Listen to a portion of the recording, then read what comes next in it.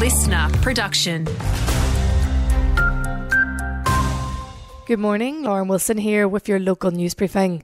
Local MPs have expressed their well wishes to Annastacia Palaszczuk following her surprise announcement. After almost 9 years as our state's premier, Palaszczuk will finish her duties by the end of this week. Sharing on socials, MP Brittany Laga says she was a great mentor and friend, while MP Barry O'Rourke shared his thanks to Palaszczuk for what she's achieved for CQ, saying 69% is spent more per capita now for infrastructure in CQ than in the South East, and thanking her for getting the Rocky Ring Road back on track. A marine weather warning has been issued for our region. BOM says we're expected to get hit with strong winds across the Capricorn coast as tropical cyclone travels up north.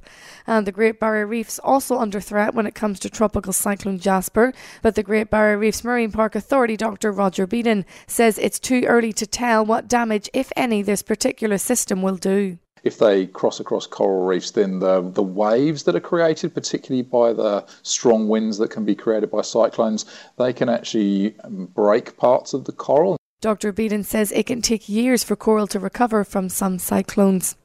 A woman has suffered head injuries after a car crash at Carmilla Sunday morning. The woman in her 30s was airlifted to Mackay Base Hospital in a stable condition, while the Bruce Highway was temporarily closed near the Palms Road intersection.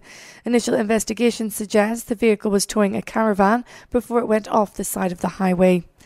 And there may be incoming rain for our region, but Queensland Ambulance Service is reminding us all about the risk of hot temperatures too. QAS Director Lisa Bibley says in December and January they can expect to field about 3,900 calls for help every day across the state. In these extreme heat weather conditions, our demand for service only increased by about 1.1%. But in the lower heatwave conditions, our demand actually increases by, I think it's 22.1%. It means we're really good for preparing for extreme conditions, but not always great at coping with the general heatwave toll.